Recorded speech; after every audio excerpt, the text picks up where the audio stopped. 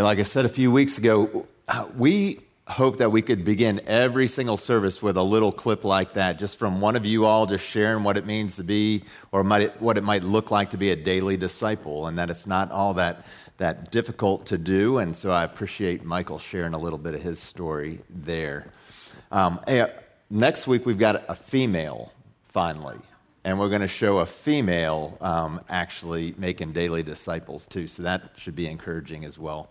I want to begin with a question for you guys. Can you think of a time where somebody has grieved you? Think about a time when somebody's grieved you. Or how about this, when perhaps you've grieved somebody else? Where you've grieved somebody else. The definition of grieve is to cause great distress, suffering, or sorrow. So to grieve someone is to cause them great distress or suffering or sorrow. So can you think of a time when somebody's grieved you or you've grieved them? If you're like me, I can think of a lot of times people have grieved me, but fewer times where I've grieved others. Do you ever notice that? Like I tend to focus on when I'm being grieved instead of when I'm grieving others. And I think sometimes that's because we do it without thinking. We don't necessarily mean to grieve somebody, but we do, maybe through our words or through our actions. And I don't know if you're like me, but if I do that to you, I want you to come to me because I don't want to cause you distress or sorrow or suffering of any kind. So please come to me because that is never my intention. Well, almost never. Like sometimes I do like giving people grief, don't you? Like that's sort of the sinful fun side of things. You know, like I love giving Sutton grief. You know, so there may be that part, but I'm talking about really causing somebody to suffer and just to be full of sorrow. That is never my desire, and I'm guessing it's not your desire either.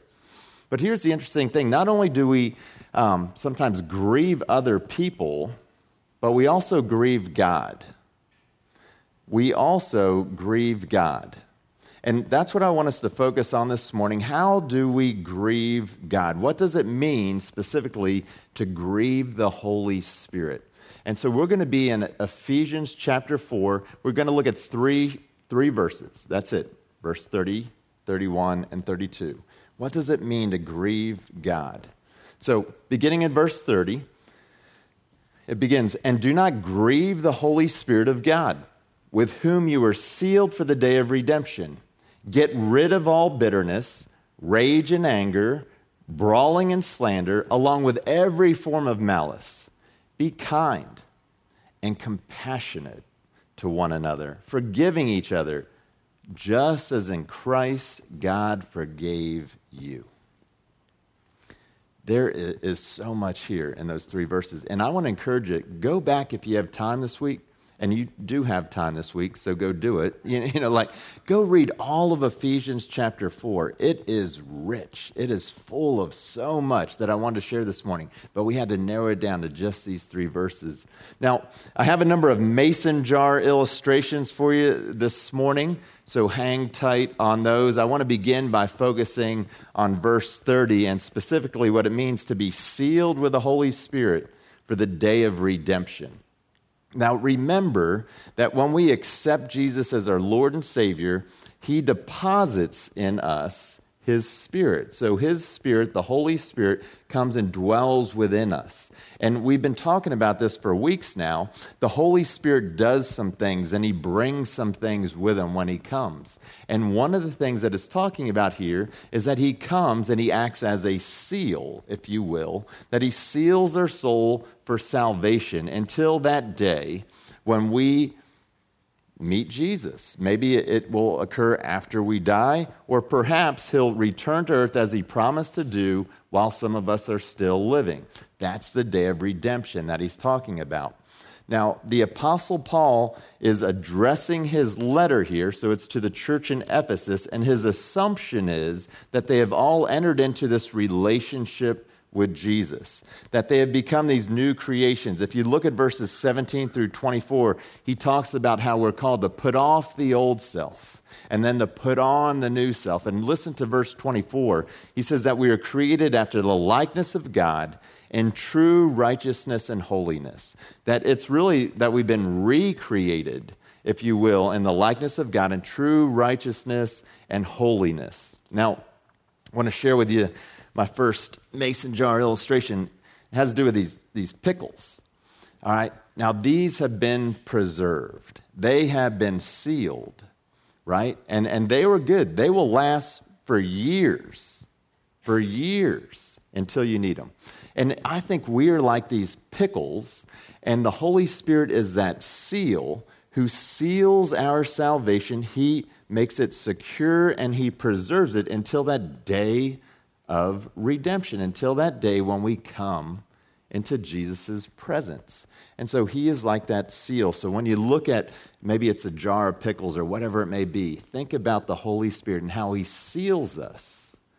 He preserves us. He secures our souls for salvation. Like, it is secure, your salvation. When you turn to Jesus, when you accept him, when you commit your life to following him, when his Holy Spirit comes, you are now secure and preserved for all of eternity. Now, here's the thing. I think that's what Jesus kind of had in mind. A couple times he was trying to bring assurance to the disciples. And in John chapter 6, he said this to them. In verse 39, he said, "And this is the will of him who sent me, that I shall lose none of all these given me, but raise them up at the last day." I think that's what he kind of had envisioned. Like, when you commit to him and he seals you with his Holy Spirit, like, you can be at peace because God is not going to lose you. Your salvation is secure and preserved. And also, I think when he gave us the Great Commission, and he go and make disciples of all nations, you know how that goes. And then remember the very end of it, and he said, "And surely I'll be with you always to the very end of the age." I think this is what he had in mind. Like, he is with us. We're secure. Our salvation has been preserved. So that's part of the role of the Holy Spirit. He seals us, but he has other roles as well. Now, here's the thing. Even though we may be sealed and our salvation may be secure and preserved, we can still grieve the Holy Spirit. Even though this may be true, we can still grieve the Holy Spirit. And I want us to focus on that. How do we grieve the Holy Spirit? I think we grieve the Holy Spirit when we reject his gifts and his guidance. I think it's summed up that simply. We grieve the Holy Spirit when we reject his gifts and his guidance. Ponder that. Now think about, again, he doesn't just come in to seal and preserve us. And that, sadly, that's a message that a lot of churches teach. It's just all about salvation, and when you die, you go to heaven. Like, there's so much more to life right now and the role of the Holy Spirit. So when he comes into your life, he brings gifts, and he comes to be your guide. So let's think about some of the gifts he brings. And you can read through specifically the New Testament.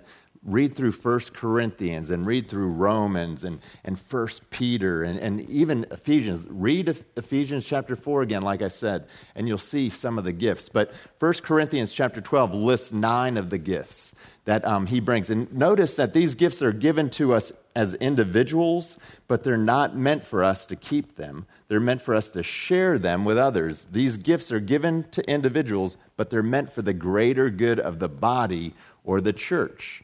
Now listen to them. Here are just a list of some of them. Wisdom is a gift of the Holy Spirit. And this is one of my favorites because this is a gift that everybody gets. Everybody gets the gift of wisdom. And if you want more wisdom, guess what you need to do? Just ask. God says, just ask. Do you want wisdom? Ask, and I will give it to you in abundance. So wisdom is a gift for all of us. Some of these others, maybe not so much, but knowledge is also a gift. It's sort of, what do you do with that wisdom? How does that play out? Faith is a gift. Healing is a gift. Some may have the gift of healing. The working of miracles, believe it or not, God's still in the miracle working business, and that's a gift he gives to some. Prophecy is a gift.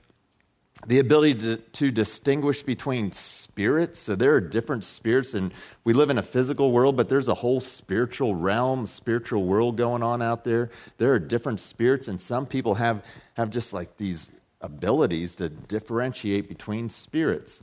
Others have the ability to speak different languages or tongues, as it's sometimes referred to in the Bible, things that they've never learned in school. And yet supernaturally, they start speaking in a different language. And some others have the ability to interpret languages or tongues. And so these are just some of the gifts that the Holy Spirit brings and offers to us. Now, he offers other gifts as well that may be called fruit. There's things called the fruit of the Spirit. And if you read Galatians chapter 5, you'll see 9 fruits of the Spirit. Things like love, joy, peace, patience, kindness, goodness, gentleness, faithfulness, and something that is rarely used, self-control. Right? And so that's a gift, believe it or not. Like, you have the ability, if you have the Holy Spirit, you have self-control. Okay? So that's it. So we see all these gifts that the Holy Spirit brings to our lives, and he also wants to be our guide. He wants to bring guidance. And we see this, if you go all the way back into the Old Testament, go to Psalms, and Psalm 32 in particular. Look at verse 8. The Lord says, I will guide you along the best pathway for your life. I will advise you and watch over you. Isn't that comforting? Like, God wants to guide and direct you through the power of his Holy Spirit down the best pathway for your life. And then we talked about this last week, the role of the Holy Spirit in John chapter 16, verse 13. But when he, the Spirit of truth, comes, he will guide you into all the truth. He will guide you into all the truth. And so when Holy Spirit comes and lives, we are sealed. Our salvation, our souls are secure. But he comes and he brings gifts and he brings guidance. He wants to lead us down a path that is going to be for our own good. He wants the best for us. And yet, oftentimes, certainly before you become a Christian, but even after you become a Christian, sometimes we choose to reject his gifts and his guidance. And that's what grieves him. And do you know why it grieves him so much? It's because he knows when we reject his gifts and guidance, it's going to lead us down a path where there's going to be suffering and there's going to be sorrow as a result. And just as many of you are parents, it grieves him. It breaks his heart because he doesn't want that for us. He wants only what is good for us. But if you're a parent, you know how that works, right? I believe this is true. Well, we just want good for our children, don't we? And sometimes we discipline them because we want to protect them. We want them to go down the right path in life. We want them to experience all of God's goodness. And we know if they disobey what we're instructing them, things aren't going to turn out so well, are they? So our intentions are good. They are loving. And when they choose to be disobedient, when they reject the gifts that we offer them and the guidance we offer them, it grieves us, doesn't it? It breaks our hearts. That's the Holy Spirit. He's like that loving parent. And when we reject his gifts and guidance, it grieves him. It grieves him. Now, I want to use another mason jar illustration. Imagine that this mason jar is us. This represents us. And see this beautiful, let's see if I can get my hands on it. Well, it's just overflowing already. But this is purified water. It said purified life. This is representative of what the Holy Spirit offers us. He wants us to be filled with all of his goodness, all of his gifts. He wants us to receive his guidance. And so his intention is to just fill us. And we've talked about this in weeks past. And then he wants to drink of him. He wants us to drink of him. And the more we drink, the more he replenishes. And he just wants us to have more and more of his goodness, of his gifts, and his guidance. And this is what he wants for our lives. But sadly, what do we often settle for? We settle for what we talk about the world has to offer, which is something that is tainted. It's tainted by sin. It's contaminated. Now, we, believe it or not, you may not know this, we have a natural spring on the property here, and it creates a little pond out back. And in its natural state, it's good for drinking. You know, that natural, pure spring water is good. But the problem we have with our pond is it also receives the runoff from the farm over there. And from some of that runoff is some contamination that includes some of the cow dung, right? And so Kurt helped me out putting together a little visual of this. This is our little pond and spring out back. It looks pretty inviting. And then this is the farm that's right behind us, which looks beautiful until you see that.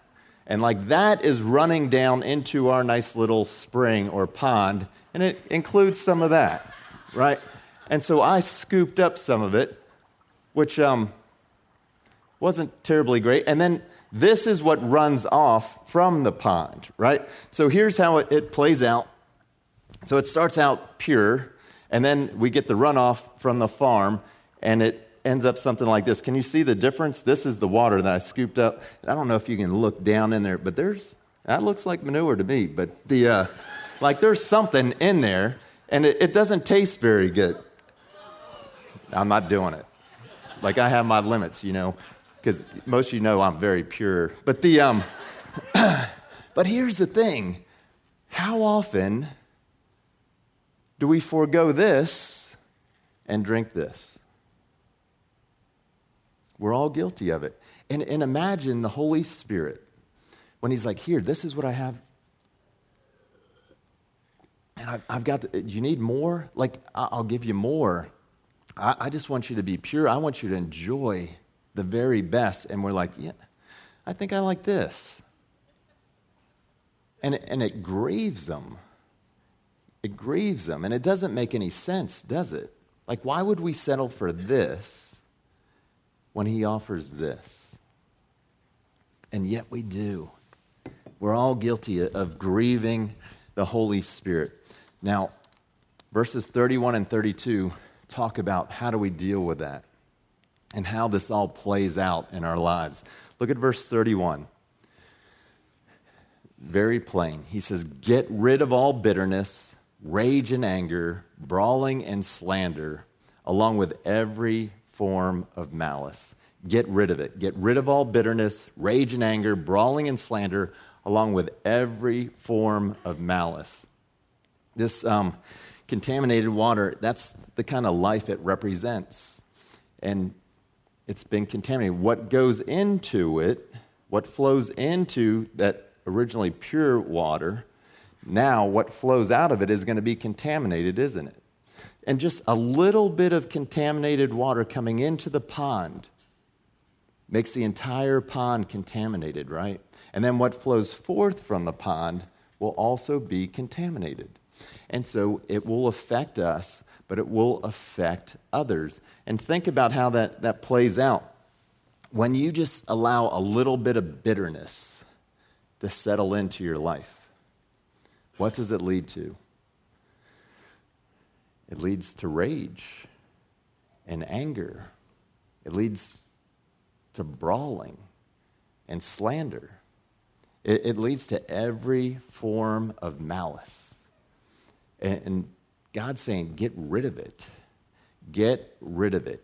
You can't entertain a little bit of it, because a little bit of it, a little bit of bitterness, it's going to contaminate your entire life. And what's going to flow forth from you is something that you don't want. You don't want to infect other people, because there's going to come suffering as a result. There's going to be sorrow as a result. That's why it grieves the Holy Spirit, because what it does to us and what it does to others. Now, instead, we're supposed to do what 32 states. And it says, be kind and compassionate to one another, forgiving each other, just as in Christ God forgave you. Forgiving each other, just as in Christ God forgave you. Do you remember one of those gifts, those fruit of the Spirit? Remember what one of them was?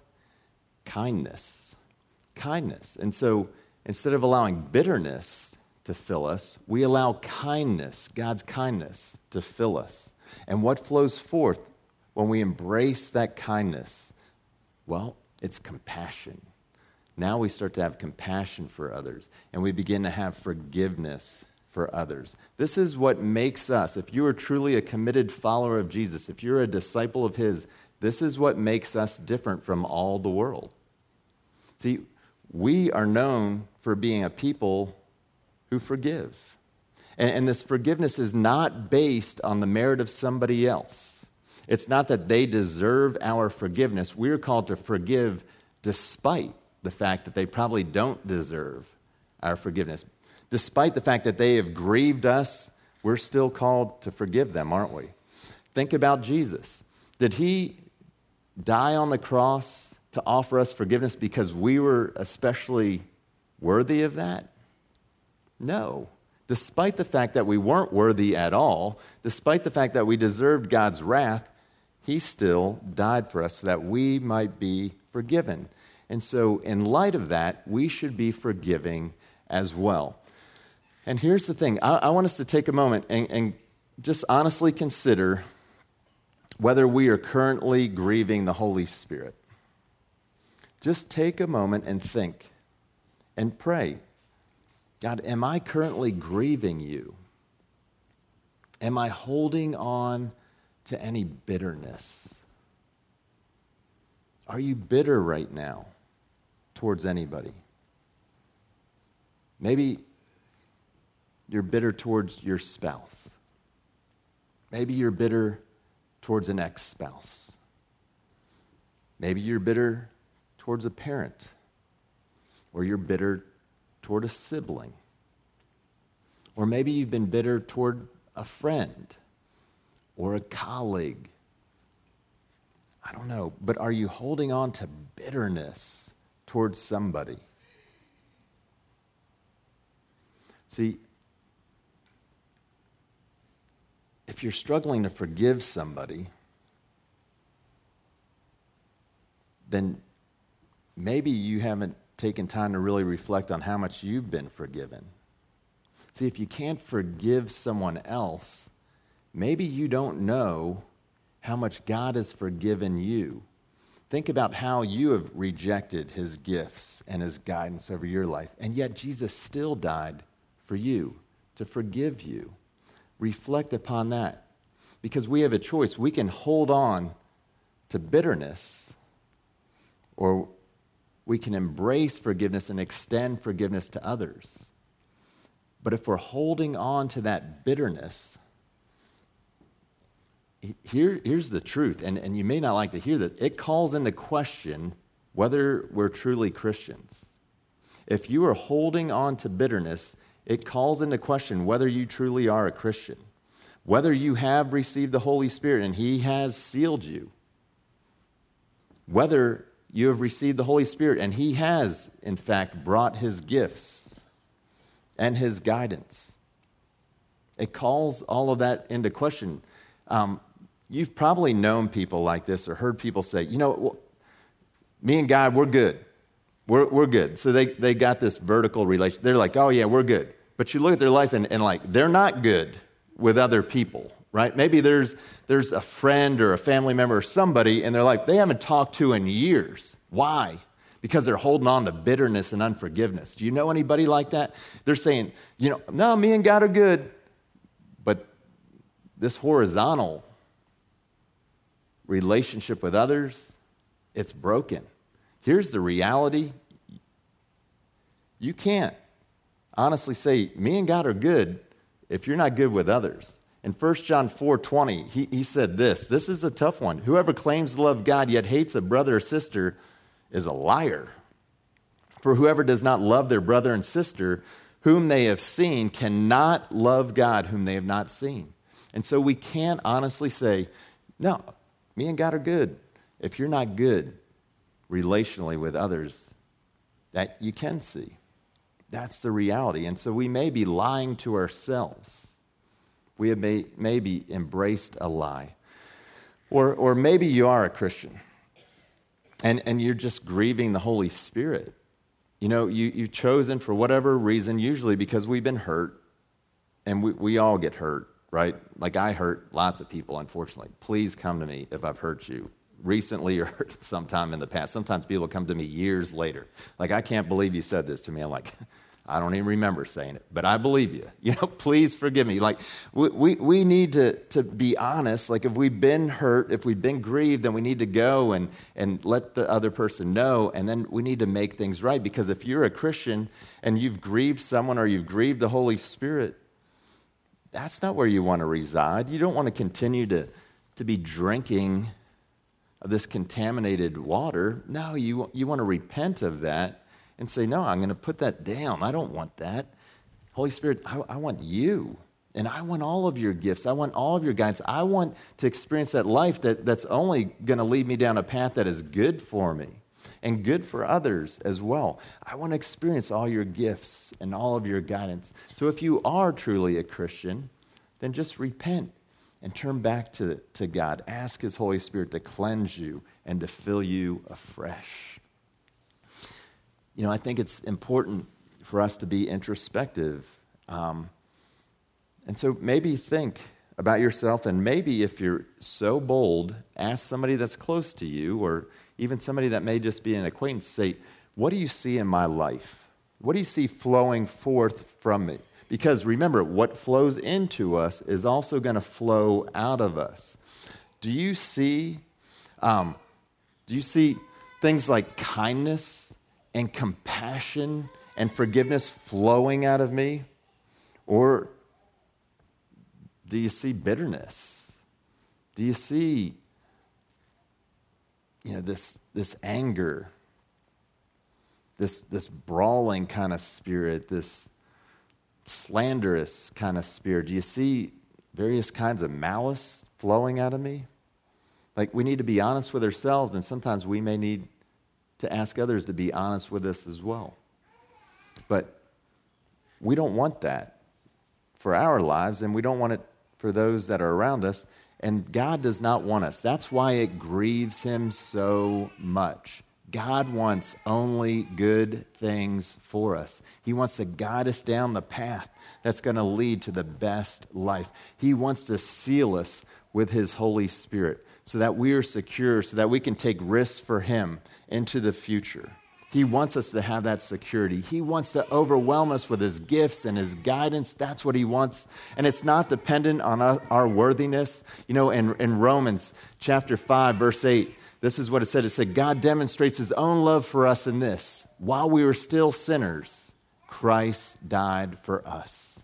While we were still sinners, Christ died for us. And so we just need to embrace that fact. And we need to allow the Holy Spirit to do what only He can do.